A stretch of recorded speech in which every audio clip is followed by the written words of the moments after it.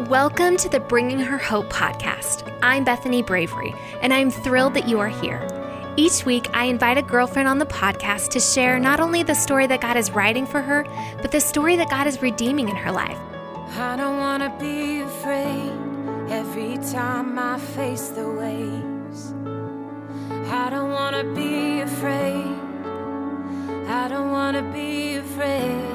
I cannot wait for you to meet each and every one of these amazing women who I know will inspire you to also live out the story that God is calling you to, and to give you hope that He will be faithful to redeem your story as well. Peace, be still, say the word, and I will set my feet upon the sea, till I'm dancing in the deep. My guest this week on the Bringing Her Hope podcast is Hope Darst. Hope is a wife and a mom and a music artist, and Hope dreamed of being an artist for 25 years and then laid that dream aside to pursue what God had called her to do, raise a family and serve the local church. I'm not gonna be afraid.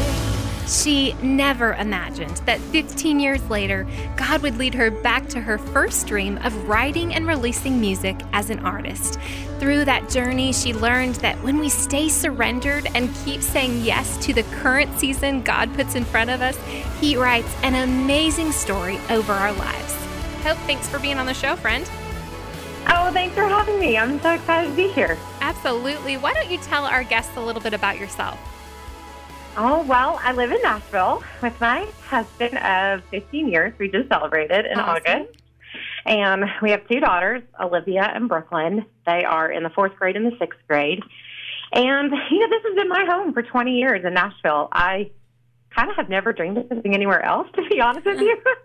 It was ever since I was little, I wanted to live here. And, God made that possible. And so we've been doing life here. My husband owns a bunch of businesses here in the city, and we are members of a church called the Belonging Company, which is where I lead worship when I'm, not out doing music and making records and all that kind of stuff. And I'm a songwriter, started late in life, didn't start writing songs in my 30s. And then this year I signed a record deal at the age of 39, which just feels crazy. And it's just so weird, but also just the kindness of God in what feels like most of the time what would be when you are not doing something that new and different and unexpected. But I'm really grateful to be on this journey. So Awesome. That's a little bit about me. We are so glad that you are here.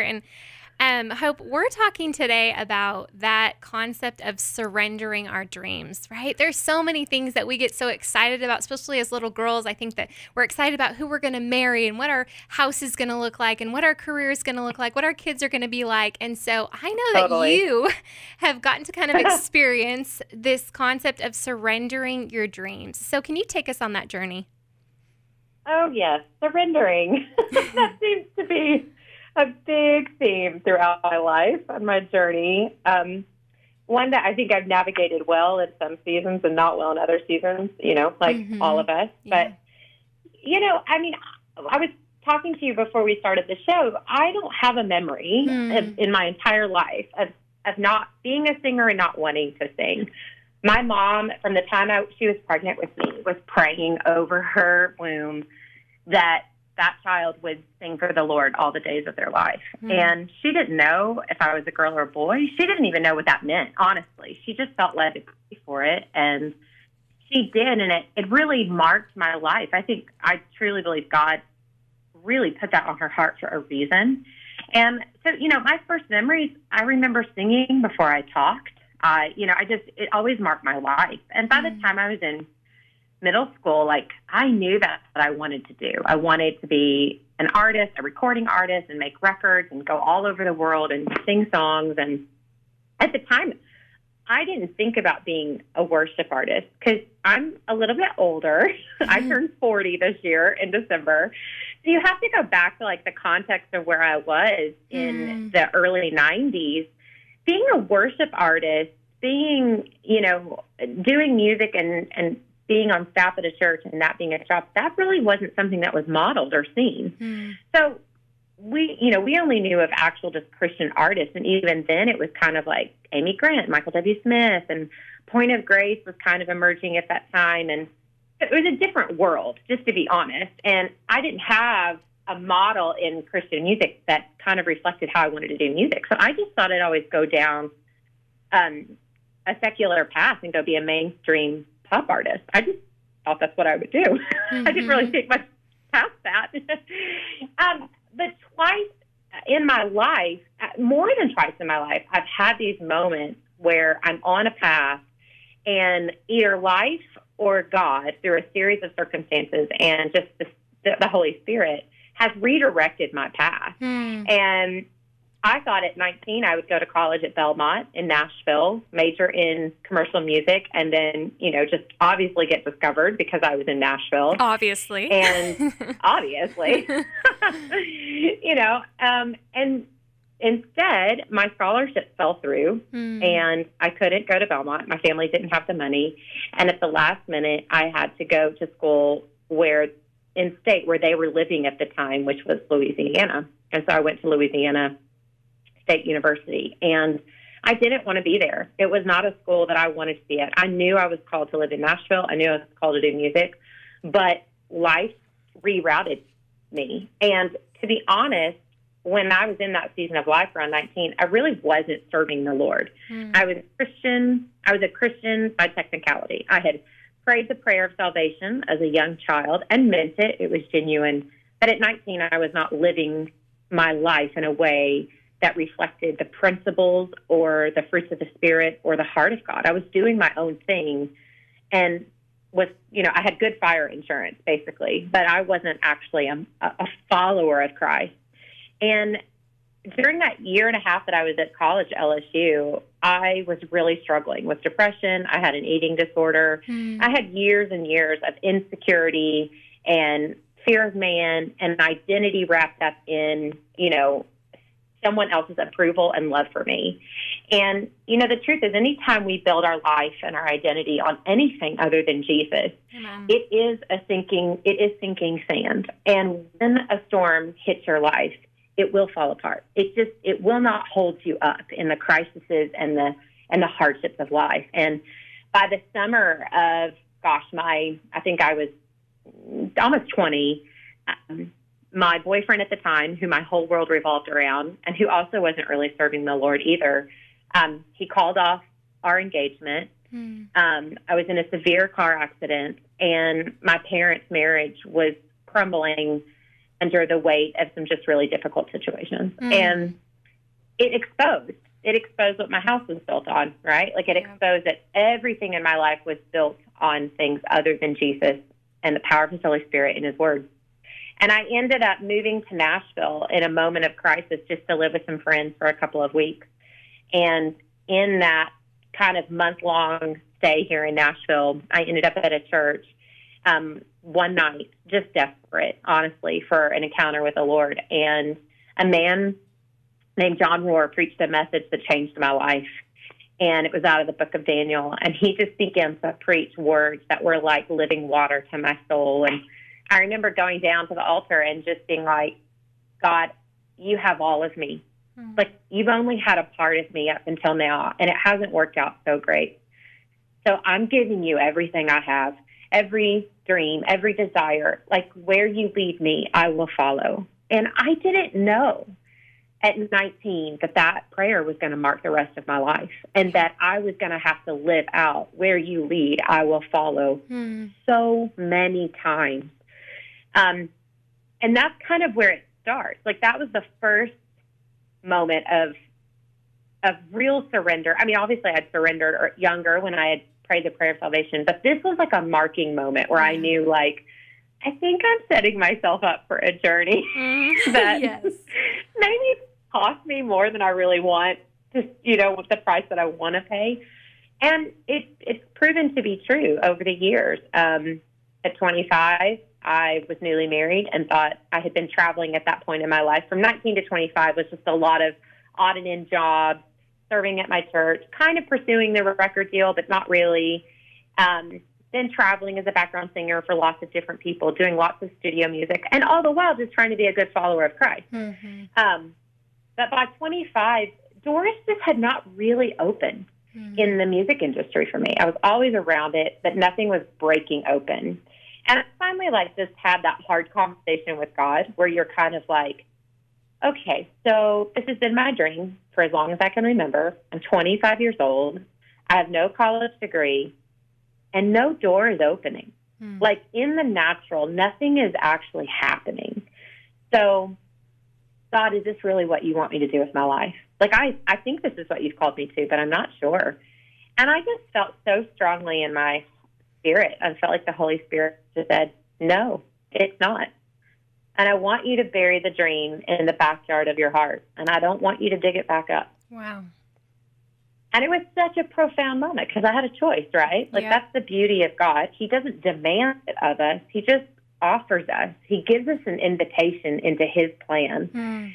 But a lot of times that means surrendering our plan. You can't be on two paths at the same time if they aren't one and the same.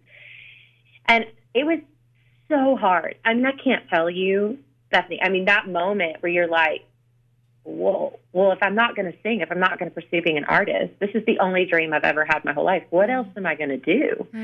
And did you question, did you question who you were? Like, was that wrapped up in the most of your identity? I think I did question my identity some. I mean, I'll be honest, my real questioning of what identity and calling probably happened later again at another moment in my 30s. This was more of a just like, I think I was still naive and young enough to be like, oh, it's all going to work out. Yeah. But devastated that I was going to have to, like, walk away from this pursuit of being a recording artist. I just didn't have another dream. This was not a backup plan for me. This was plan A, B, C, all the way to Z. Yeah. And so I remember just going, okay, God, like, well, now what? And I didn't get an answer at first. And I ended up just getting, I came off the road. I've been traveling as a background singer. I came off the road and got a little job at a bridal store and was selling wedding dresses and was serving in the choir at my local church. And there wasn't anything glamorous about my life. It was as hidden as it could be. And over the next year, I started having dreams and passion about the church that I was serving at, and just being like, how can I help this worship department on the administration side? That was like years when Planning Center was just coming onto the scene and helping, get worship departments a little bit more organized. And I just found myself going, how could I serve my church in this area? Not really any other agenda, but just seeing little holes where I could step in maybe and just serve. That over the next year ended up turning into God really opening the doors, and multiple churches, not knowing anything about what was happening in my own heart and in my own process, reached out and said, hey, would you consider coming on staff as a worship leader or the administrator for the worship department? And eventually my home church at the time approached me, and I said yes.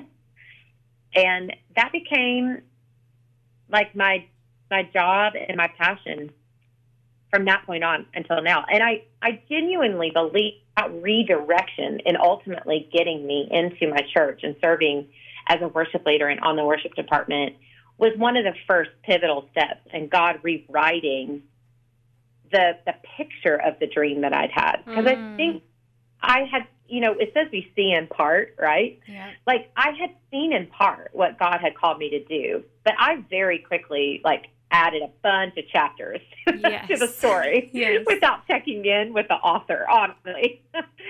And this was a moment where I was kind of going back and going, oh, I think I saw in part, I was meant to sing and I was meant to do music, but I wasn't meant to go be an artist. I was meant to be someone who was really invested in vocational ministry through music, a true minister of music. And obviously that was a wrestle that took several years. It wasn't like an overnight thing. But the more and more I leaned into that, and the more and more I settled into that, the more I knew that was what I was really called to do, to tell the gospel through the songs that I sang. But I wasn't a songwriter at the time. That was not a part of my journey. So fast forward, I'm 25 to 33. So 8 years have gone by. I'm in this life of raising a family on staff at a church. I'm leading worship. I'm not thinking about being an artist. That's not on the table in my heart or my mind anymore. And I get invited in my let me go back. I get invited around the age of 30 to start traveling across the country, leading worship at really big events, women's events, conferences, just different things. And honestly, at the time, it really just felt like a sweet gift just to be able to, I was a new mom. I had two daughters, and I was very much in that season where you don't feel like you are maybe the coolest, yes. or yes. feeling like no one's really going to ask you to go do that stuff. You know what I mean? Right. Like, you're not running with the cool kids. You're like deep in diapers yes. and bottles and baby weight that you cannot drink and, yes, just totally. all those things. And so I literally remember going and like meeting the people that were considering asking me. And I was like, had to like pump in my car, run in, do the interview, and then like run back home and nurse my baby. Like, that's the season I was in. She was like 8 weeks old, I think. And they invited me to come and do these tours and these conferences, and it was just such a sweet season. So I was juggling family life, being on staff to church, and also traveling and doing all these events. And at the same time, my parents, for the second time, their marriage was in a really fragile place, and it ended up leading them down a road that they ended up getting divorced at this time. So I'm carrying the grief of my parents' divorce. Yeah. I said I just had a baby. I have postpartum depression. I'm now in my 30s. I'm 31, 32. And I think in a normal pace of life, I'm questioning some things. I'm a really good Christian. Like, I'm a faithful follower of Christ. I'm committed in my marriage. I'm living my life intentionally for Jesus. But I'm struggling to have freedom in my mind, in my emotions, in my daily living. Fear is something I'm constantly struggling with. Lack of, I still struggle with insecurity. I still struggle with fear of man. I'm still struggling with how do you process grief and loss and unforgiveness when someone you love and you trust really betrays that trust. I'm wrestling with all of these. And I say all this because it leads me to kind of a crisis of faith and a crisis, kind of a dark night of the soul, if you will. And I was crying out to God.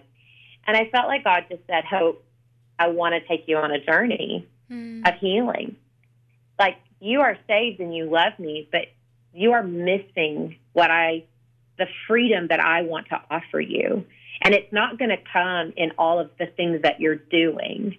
It's going to come through you being willing to be vulnerable and surrender to my presence and become intimate with me one-on-one. Like, we are doing peripheral relationship right now, and I want to do covenant, intimate relationship with you like a husband so that there's fruit produced from that intimacy of your life. And it ended up, the reality of that was my husband and I felt like one of the best things I could do in that season was come off staff. I stopped traveling. I stopped doing the events after about 2.5 years. And I was in the middle of making a record. Because of all those events, I was needing a product on the table. And I was about 7-8 songs into making this record.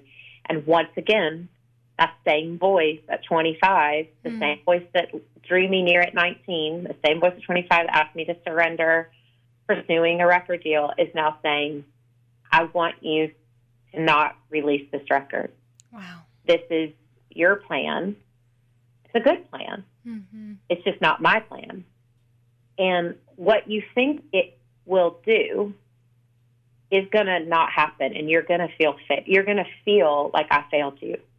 But if you'll trust me and you'll not release this record and you will devote yourself to years of just building intimacy with me in the hidden place, promise you that down the road there will be a fruitfulness from your life that will actually do more than this one little project ever will do. Now, you got to understand, this is 2013. I have no concept of what 2020 holds. No. I have no concept that the Belonging Company, where I'm part of the worship team there, that doesn't exist. There's so much not in place. You also have to understand, in 2013, I had maybe written 10 songs in my entire life up until that point. So what ends up happening from 2013 to 2016 is 3 years of intense intimacy with Jesus, of me daily, weekly, getting alone with Jesus, pursuing him with everything I had. And it was rich and deep and painful and messy. It meant standing in my kitchen sweeping and just crying and asking God hard questions like, why do I react in anger to my husband? Why am I short-tempered with my children? Why is so much of my thought life rooted in law instead of grace? Why do I feel like I should just be able to get everything right? And then I feel deep shame when I don't. I mean, it was deep processing. Yeah.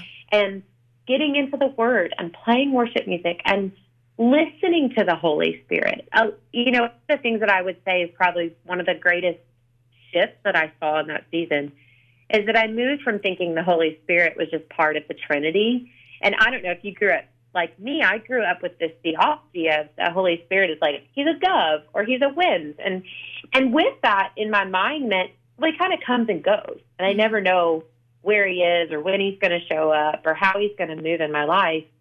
And something shifted in this season where I began to go, well, if the Holy Spirit is part of the Trinity, then he is a person. Yeah. And in order to have relationship with a person, you have to talk to them. Absolutely. You actually have to communicate. That's what marks the relationship, right? Like we think about your friends that you don't talk to very often versus your friends that you talk to every single day. It defines how the intimacy level exists in those relationships. And so I cultivated intimacy by literally talking out loud every day to God and through the Holy and talking to the Holy Spirit and asking, Holy Spirit, Jesus has left you here to be an encourager and a comforter and a revealer of truth. So I'm inviting you into my life and I'm asking you to speak to me. So I'm saying all this because that's the journey that was happening in my life simultaneously while the Belonging Company, the church I'm a part of, was growing. And as it was growing, my pastors invited me to be a part of the worship team, which you got to know, at that point in my life, I'm 35 and 36 years old. I think those days are gone. I'm thinking I'll probably never lead worship again. I'll never do music again. And yet in this season of absolute hiddenness where no one knows who I am, no one cares who I am. You know, I am just a mom trying to work through my faith and show up and heal and be free in Christ. That was the goal of my life, to have a healthy marriage and have a healthy heart and be a healthy parent. And I get invited into the worship team. And as I begin to lead and I begin to be a part of this community, it feels like God just begins to open up a place in my heart again that I thought was forever gone. And through that team, they started writing songs, and they invited me into the writing process, which, again, I was not a songwriter. That's not what I did. And one of the very first songs that we ever wrote, I honestly think I need to go back. It had to have been the second or third song that I wrote in that process this season was Peace Be Still. And even then, in 2016, I didn't know what it was going to be over the next 4 years. And so I just kept writing with my worship team. I wasn't a recording artist. I wasn't a songwriter. I was a stay-at-home mom who was writing songs for my own heart and my own journey of healing and freedom. I wrote Peace Be Still because I was still battling with insecurity. I was still battling with fear of man. I was battling being really insecure about songwriting, funny enough, because that was still an area that God was working at in my identity and moving me from a place of like what you do and your talents and your gifts are not, they don't give you value or devalue you. They are just expressions of a way to tell the world about who I am because I've put that gift in you to showcase my glory. I was still working that out. And so I gave you the long story, but what ended up happening from 2016 to 2020 is that God really did take all of those years of hiddenness and all those years of intimacy and all those years of surrendering and saying, I'd rather never be known if that's what it takes to know you, Jesus, in a way that my life will actually be fruitful in the everyday mundane. I want to know that when I stand before you in eternity, that you will look at me and say, you took the narrow road when it was hard. Mm-hmm. You were willing to be unknown and unseen in order to make me known and make me seen. You were willing to surrender when it would have been easier to just grab the baton and keep running. Mm. And out of that was birthed song. And God, in his hilarious timing, decided, at the top of, kind of at the middle of, top of 2018, the middle of 2018, doors began to open. Remember when I was talking about earlier at 25, it was like not a single door is opened, no matter how many I've tried. Fast forward 12 years later, I'm 37, almost 38. It's 2018. And doors are opening that I'm not even knocking on. Mm. Doors are opening so fast and so exponentially, like the quantity of doors that were opening, I couldn't even keep up. I didn't even know what was happening. And one by one, God just brought people into my life that were confirming over and over, like, I think God is asking you to maybe step back into this place of making music, which sounds crazy to me. Because, I'm like, God's asked me to walk away from this several times. Yeah, he told me to bury it, so. Yeah. Yes, exactly. And I really was like a Gideon for quite a bit of the time. Like, okay, Lord, well, if someone tells me on Monday that it's you, and then on Friday no one says anything, like, it's just, I so wanted to know, God, this has really got to be you, because I had really wrestled that thing down, and I really didn't desire that anymore. Mm-hmm. I loved songwriting, and I desired to be a part of putting music in the world, but I wasn't sitting around trying to, like, drum up a record deal or make a CD. But, eventually my husband had great wisdom, and he said, I think the same obedience that it's taken you so many times where God's asked you to walk away from something, and you have, that same obedience is going to have to show up now in this season, where instead of walking away, you have to walk into it. Wow. And it was such a reversal of obedience and faith for me. And eventually, at the very end of 2019, after literally over a year of really praying and allowing to be confirmed so many times, like not just once, not just twice, but a lot of times, we decided that I would sign a record deal in the top of 2019. And then we released Peace Be Still as a single while we were still making the record. The record came out just back in August. But, when we released Peace, that was before the pandemic. Hold on. Any of 2020 happened. Hope, let's start it. For some reason, it cut out right at that last moment. So you said sorry. No, you're fine. It said 2020. So if you want to back up just a little bit, Robert, will you pull this part out? Just back up like just a couple sentences, probably. Sure. Yeah. So at the top of 2020,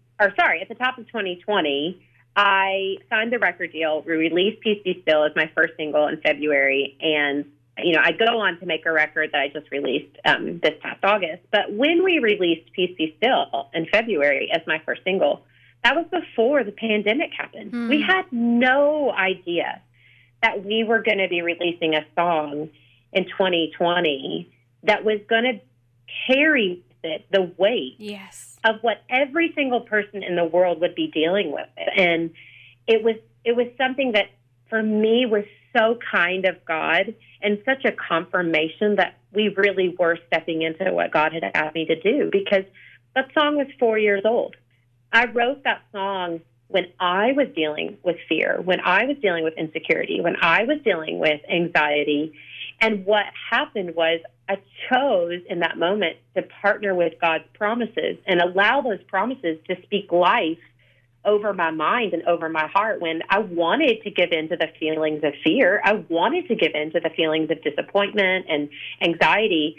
And I have given in to them many times in my life. But in that moment, that day when we wrote the song, we chose to fight fear with God's promise of peace.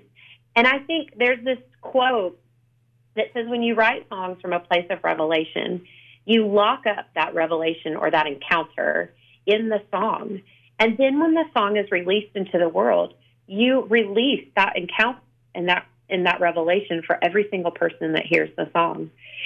And for me, it is such a beautiful kind of like cherry on top where God was going, what you didn't understand all those years before is that the journey that you had to go on, the weaving and the winding and the surrendering and the hidden season was going to forge something in me of what I believed about God and what I believe about his word and what I believe about his promises that I've been able to now put in song and release to the world that I hope is actually the fruit that I feel like God talked to me about when I walked away from that record.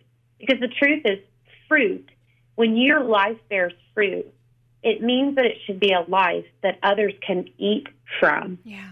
That you aren't just a life that is just only for yourself and about your glory and about what you're getting, but that you offer something to the world that they can eat of that is full of the Word of God, the living water of God, the hope of Jesus, and that his promises are as steadfast as they can be, that they never change. And I'm so grateful that it took me 20 years to get here. 19-year-old Hope would have been all about herself, and I would have just wanted to be seen, and I would have just wanted to get the glory, and I would just want people to look at me and think, she's such a great songwriter, and she's such a great this, and it would have fed my ego.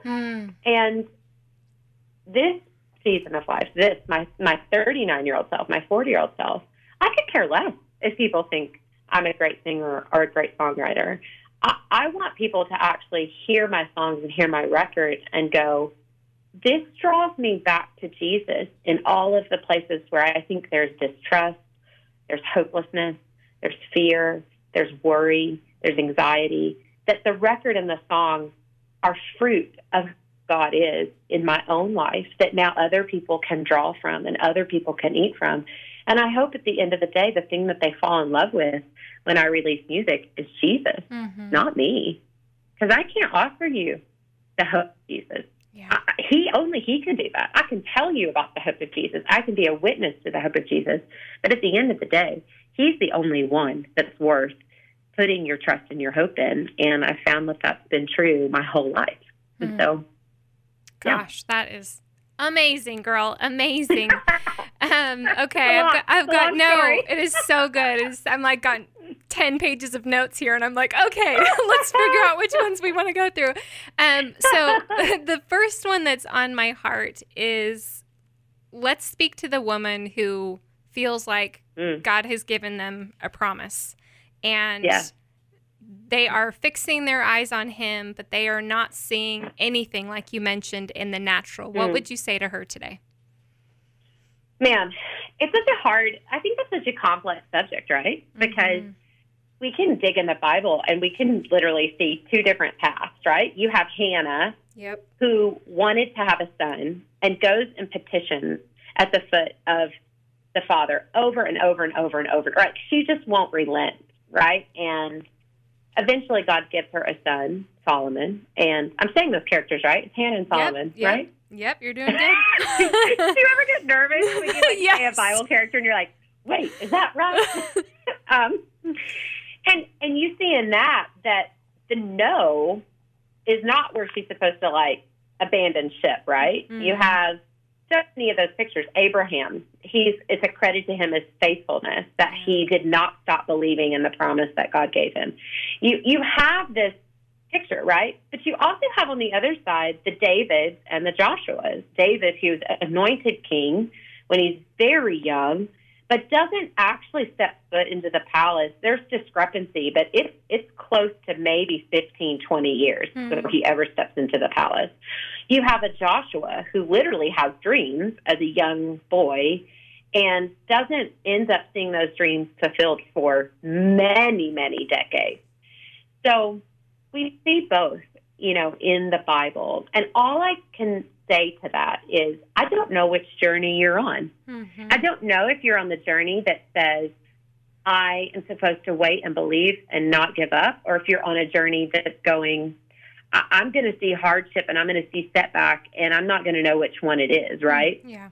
What I can say is that God, He is one that gives us the desires of our hearts. And I do believe He is a dream giver. I do believe He puts dreams in our hearts. The tension is we can't make the dream our God. Yes. Amen.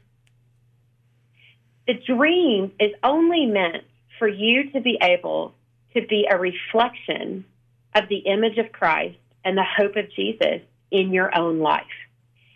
If at any point the dream being fulfilled becomes your God, it's the thing that you love the most, it's the thing that you're putting your trust in, it's the thing that honestly is your identity, or the lack of the fulfillment of the dream starts to make you question the character of God, then you have slipped in to an unhealthy place. And now the dream is honestly it's in a distorted, wrong position.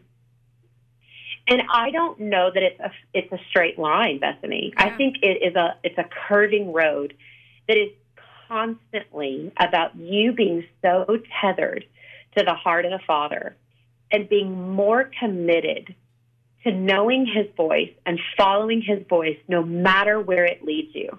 If it's leading you in what feels like you're moving forward, or it leads you in what feels like you're moving backwards, trusting God is in the journey with you. His voice can be trusted, and He will never lead you down a path that ultimately isn't for His glory. He just won't. Yeah. And so it is something that's deeper. It's not about the dream, it's about the nature of God, and do you trust it? And every time God asked me to do something, whether it was walk away or step into, it was a confrontation of, do I trust the nature of God here? Do I trust that He is who He says He is, that He is for me, that Jeremiah 29:11, that He has given me a hope and a future, and it is not to harm me, right? Like, do I believe that scripture or not? And so I know that's not like probably it's not like a tied-up bow answer, because I think it's more complicated than that. And I think it's the journey of trust, you know? And if you see, because here's the thing, doors closing and doors opening are not always indicative that it is God. So true. So true. You have to test them. You have to test those things against the Word of God. You need to ask for confirmation. You need to bring it. If you're married, bring it to your spouse. You need to bring it to your pastors. You need to, invite people into the process of what you're thinking God's speaking to you, and then be a good steward of it, right? Like, if you feel like God's calling you to write a book, then you should be journaling every single day. Yeah. If you're not even journaling, well, I think it's a pretty far-fetched leap to think you're called to write a book. That's good. If you're feeling like God's called you to be a baker and own a restaurant, are you baking? Are you taking lessons? Are you baking food and bringing it to people and seeing if they love it? There are good litmus tests along the way to see if that's something that's viable in the natural. But most of it is just going to be, are you close enough to Jesus that you can hear what He's saying? I love that. And do what you can do, and then you trust that God's going to fulfill the rest of it. I love that. I love that. That is awesome. One thing that you mentioned was, you said when He was wanting to take you to this hidden place for a while, that He said it's not going to come out of what you're doing. And it sounds like, you're a mom, you've been a worship leader, like you were juggling a lot of balls at once. And I find to be like in a similar personality, to where it's like, when I feel like I'm doing, then I'm like, well, maybe Jesus then will answer this prayer. Like, maybe I've earned it enough. And what has He been able to change in you for that perspective when it wasn't about your doing anymore?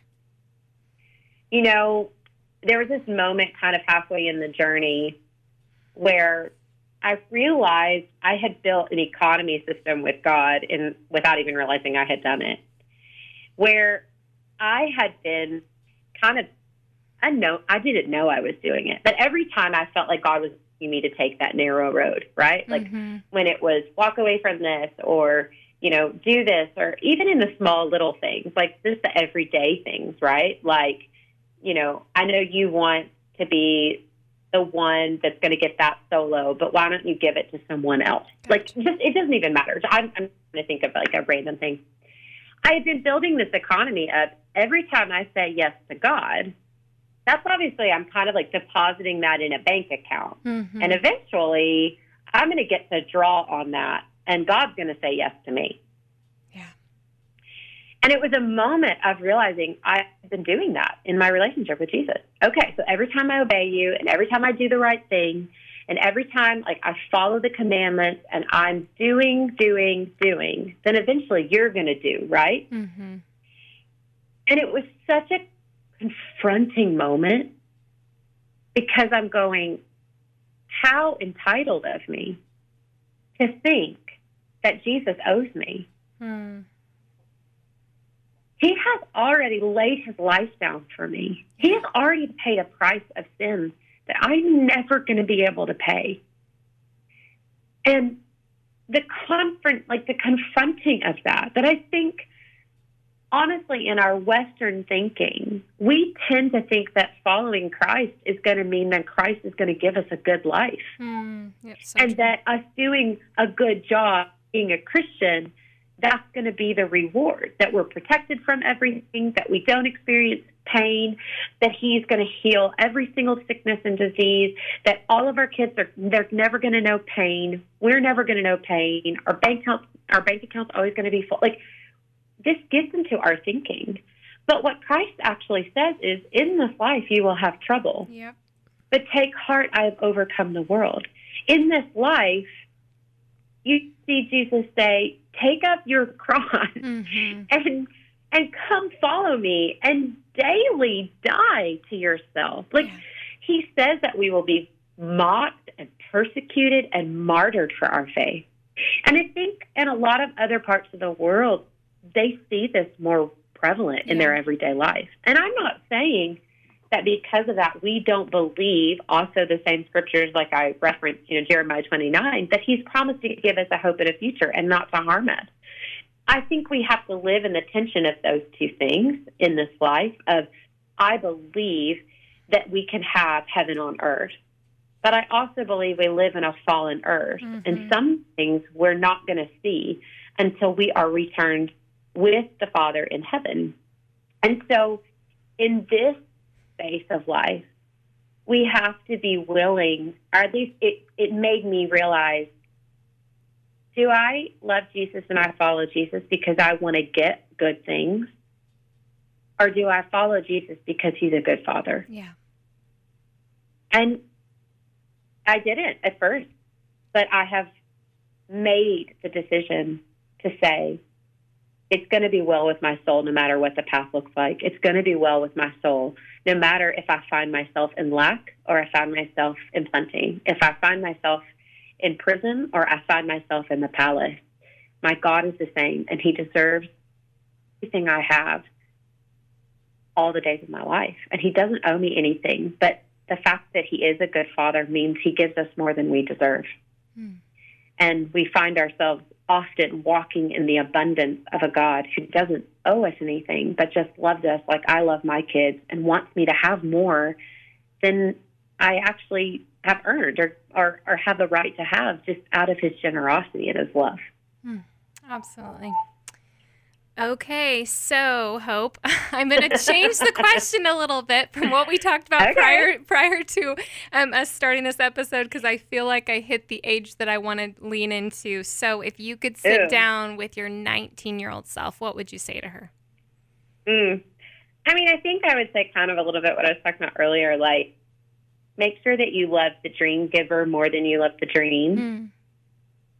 And probably also, like, it'll be worth it to do whatever God asks you to do. Like, don't fear that seasons that feel like setbacks, right? Seasons that feel like, man, how in the world is this going to get me to where I believe God's called me to be?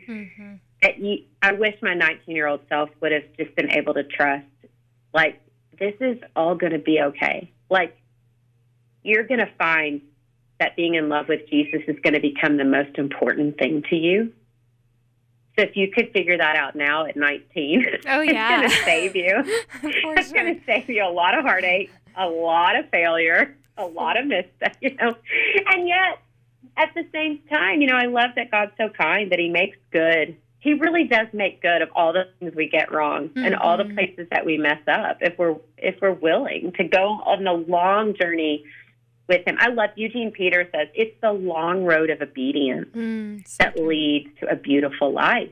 Like, it really is. And I wish I'd known that at 19. I wish my 19-year-old self would have been so willing to just be like, okay, all the stuff that I think needs to happen in my life, I'm just going to be about you, Jesus. I'm just going to love your word and love your presence more than anything else in my life.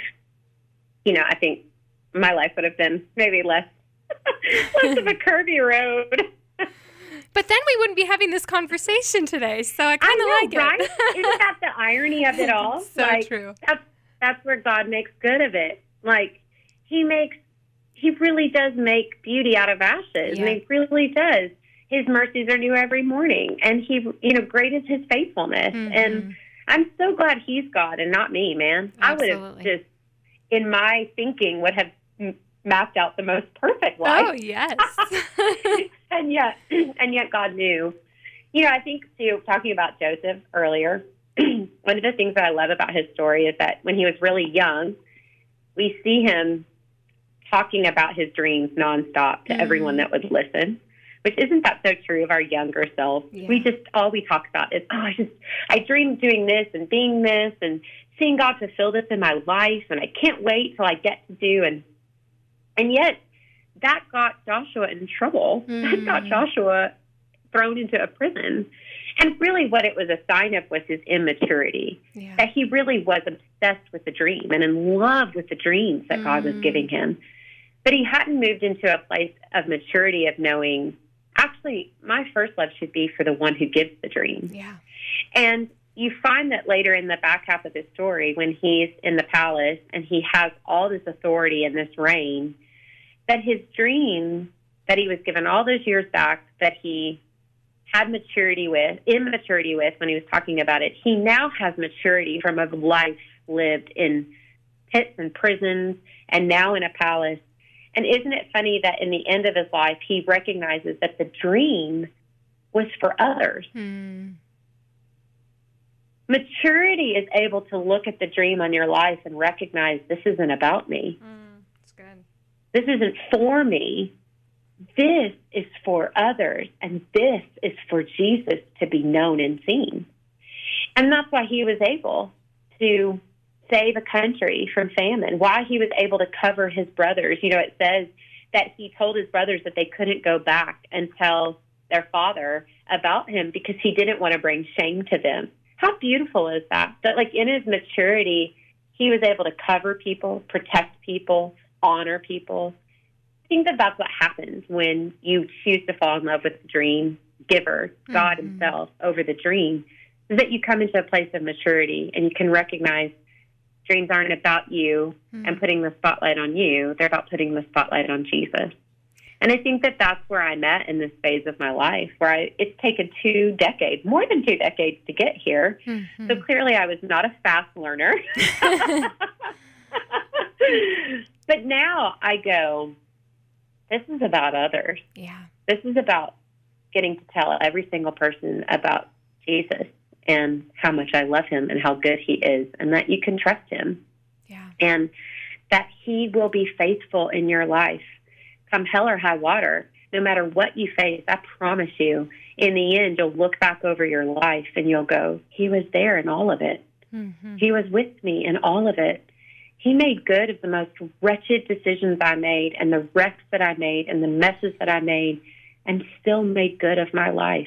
And good doesn't always feel good or look good according to what the world says, but it will look good and it feel good according to the Word of God and the promises of, and the principles of the kingdom of heaven. And that's the economy I want to live in. That's the good I want to live in. And so, yeah. I love that. I think it's fascinating to me because when we are in that place of surrender, especially when it's a season and we do feel hidden, I think one thing that I've learned in that season is more and more that, oh my gosh, in my weakness, he makes me strong. And I think if we're so focused always on the dream itself and how we can accomplish it and what steps we need to take, 1.1, point 2, point 3, it's like we then would fall because we aren't equipped to do anything without him. And so when we get to know his character, when we get to see his faithfulness, then we're ready to say, okay, we'll take on whatever, because we are like a child, right? We're like, well, we trust you, Jesus. If you call us, we'll do it. Not because we feel like we're amazing and wonderful, but because we're like, wait a minute, we know who holds our future. We know who calls us, and we know who equips us. So, I love that. I love that. There's this book, I can't think of the title or the author perfectly right now, but it's basically called The Hidden Years, maybe. And it's all about the life of Jesus, and that the first 30 years of his life were hidden. Yes. And I think about that. We literally say, we know that our life as followers of Christ and believers is what? To look like Christ, to be like Christ. Mm-hmm. And yet we fight the process of hiddenness. Yeah. Yet Jesus himself lived years of hiddenness because in the end, when it was time for his ministry to be known, his ministry was about the cross and the Father and the reconciliation of sin in our lives and being restored unto the Father. And that's how we should look at our lives. Our lives should model Jesus, that we are willing to stay hidden until our ministry can only be about the message of Jesus and the reconciliation of our lives to him through the death and resurrection of Jesus Christ. So true. And that's it. Amen. Amen. And I think you're not just called a singer. I think you're called a preacher, girl. Like I said, halfway through, I was at 10 pages, and now I'm like flipping them over and doing double-sided. I think it's just because I'm old. That's it. No, we are like very similar ages. Okay, I'm 37, so we are very close. Yes, we're. So I understood like growing up in the 80s and all the things that you mentioned. That's hilarious. Are you who was your most favorite 80s singer? Oh my gosh. Do you have one? I'm trying. It was probably Amy Grant. I remember having a lot of her tapes. So yeah, she was probably my person that I listened to, but oh my gosh. She was definitely one of my favorites. Yes. I literally could talk to you for another 2 hours, but I have to respect your time. We'll do coffee virtually. Actually, you're in Nashville, right? And I have carpool, probably half the women listening. Yes, exactly. You're in Nashville. My brother actually lives in Nashville, so I'm going to have to look you up. He lives in Tennessee. So, yeah. Okay. Yeah, so we'll have to. We are in Nashville. Yeah, we'll have to figure out some way to connect. Yes, we actually live in actual Nashville. A lot of people say they live in Nashville. I've heard that. So do they. They live in actual Nashville. They live in Brentwood or Franklin. And they're like, no, I'm in real Nashville. Yes. I live in Davidson County. Yes. Yep. I've heard that many of times. Do you really live in Nashville? That's hilarious. So, Hope, I know that, oh my gosh, every person is going to want to connect with you, follow you. How can they do that? Through social media, your website? What are those links that we can give them?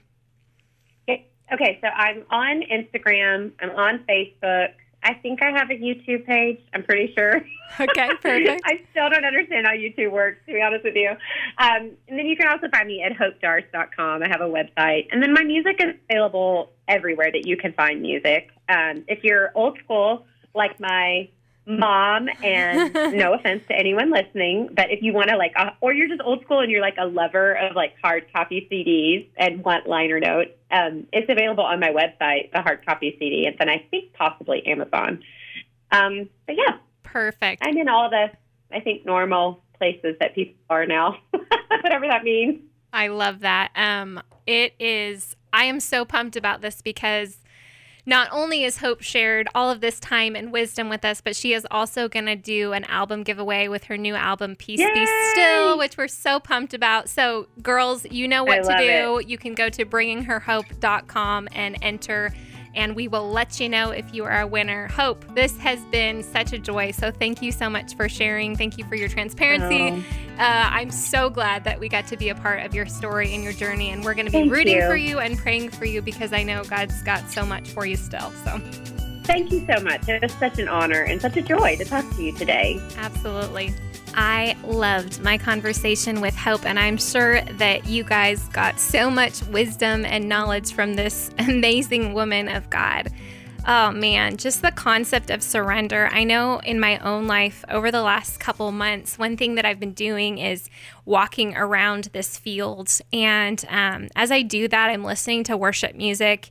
And I feel like one day that Lord was like, Bethany, will you surrender? Will you surrender everything to me? And I was like, yes, Lord, of course. And he was like, why don't you start naming exactly what you surrender? So I would say, I surrender my home, and I surrender my family, and I surrender my job, and just started listing all these things. And so then I went back the next day, and I felt like he said, will you do it again? And this has been going on for, like I said, a couple months now, where it's just this daily speaking what I surrender. And for me, it has been just this posture of, Lord, whatever you want to do, however you want to redirect my life, please do so. And that can be a scary prayer. Scary in the sense that my faux self of control over my life might get stripped down, but trusting that on this adventure with Jesus, there is so much more. And I loved what Hope said, is that our stories are not about us. Our stories are about how God can get the glory and how it can reach the multitudes, right? And I lastly wanted to close on her reminder to us, as we always encourage you to step into the story that God has for you. I loved this, and I could not say that I loved it more. She says, my first love should be the one who gives the dream, not the dream. That is some true wisdom. My first love should be the one who gives the dream, not the actual dream. I'd encourage you today to carve out some time to talk to the Lord, to get intimate with Him, to tell Him your thoughts and your dreams, and then have this surrendered posture. And then tomorrow, I encourage you to get up and do it again. Friends, this is a daily choosing. This is a daily relationship with the King of Kings and the Lord of Lords. I just want to say thank you for sharing your time with us today. Remember, if you want to enter for that awesome album giveaway, Peace Be Still, you can do so at bringherhope.com. And just want to let you know that we can't wait to share another story of God's redemption next time. But until then, you keep living those brave stories. I don't want to be afraid every time I face the waves. I don't want to be afraid. I don't want to be afraid. And I don't want to fear the storm just because I hear it roar. I don't want to fear the storm. I don't want to fear the storm.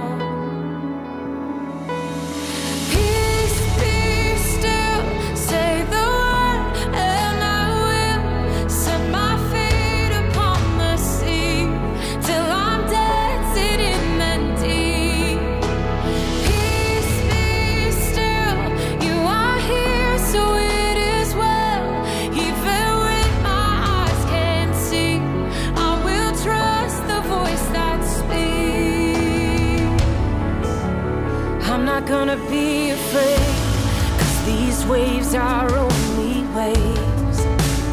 I'm not gonna be afraid. No, I'm not gonna be afraid. And I'm not gonna fear the storm. You are greater than its roar. Oh, I'm not gonna fear the storm. No, I'm not gonna fear it all.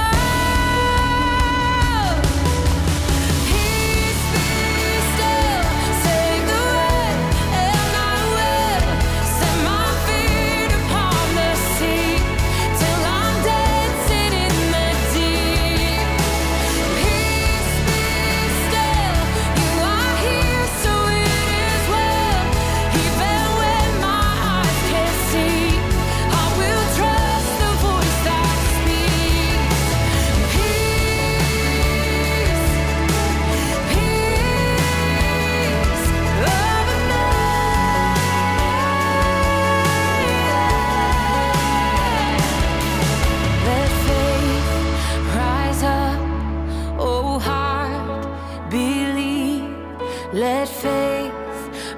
rise up in me. Let faith rise up, oh heart, believe. Let faith rise up in me. Oh, let faith rise up, oh heart, believe. Let faith rise up in me. Peace be still, say the word, and I will set my feet upon the sea till I'm dancing in the deep. Oh, peace be still, you are here, so it is well. Even when my eyes can't see, I will trust the voice that speaks.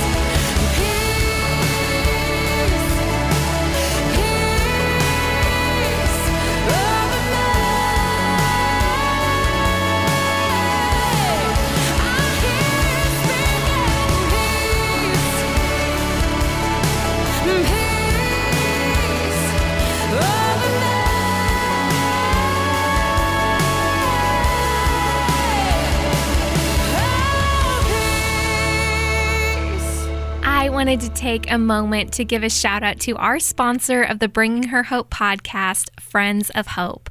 Friends of Hope is a nonprofit ministry dedicated to the support of Christian radio, Christian events, new media, and activities that share the good news of Jesus Christ. So thanks again, Friends of Hope, for sponsoring the Bringing Her Hope podcast so we can continue to share more brave and beautiful stories of God's redemption.